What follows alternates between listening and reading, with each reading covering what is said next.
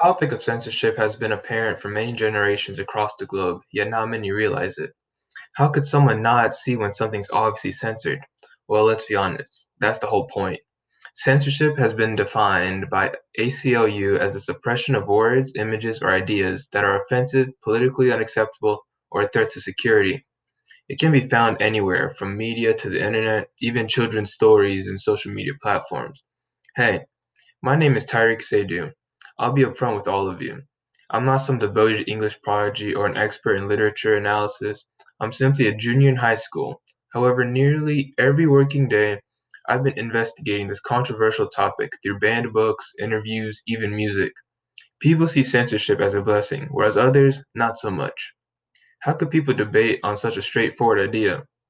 For beginners, some may argue that censoring certain things can only protect those they care about from the harsh reality of the world. Well, for that exact same reason, people strongly disagree with this method. The youth of our generation are the ones who lead us into a better future, but how could they do so without understanding the nature of the true world? What about our right to freedom of speech, our right to be heard? Join me in this podcast as we explore the concept of censorship in my banned book, 1984 by George Orwell, and how us ordinary people are affected by it.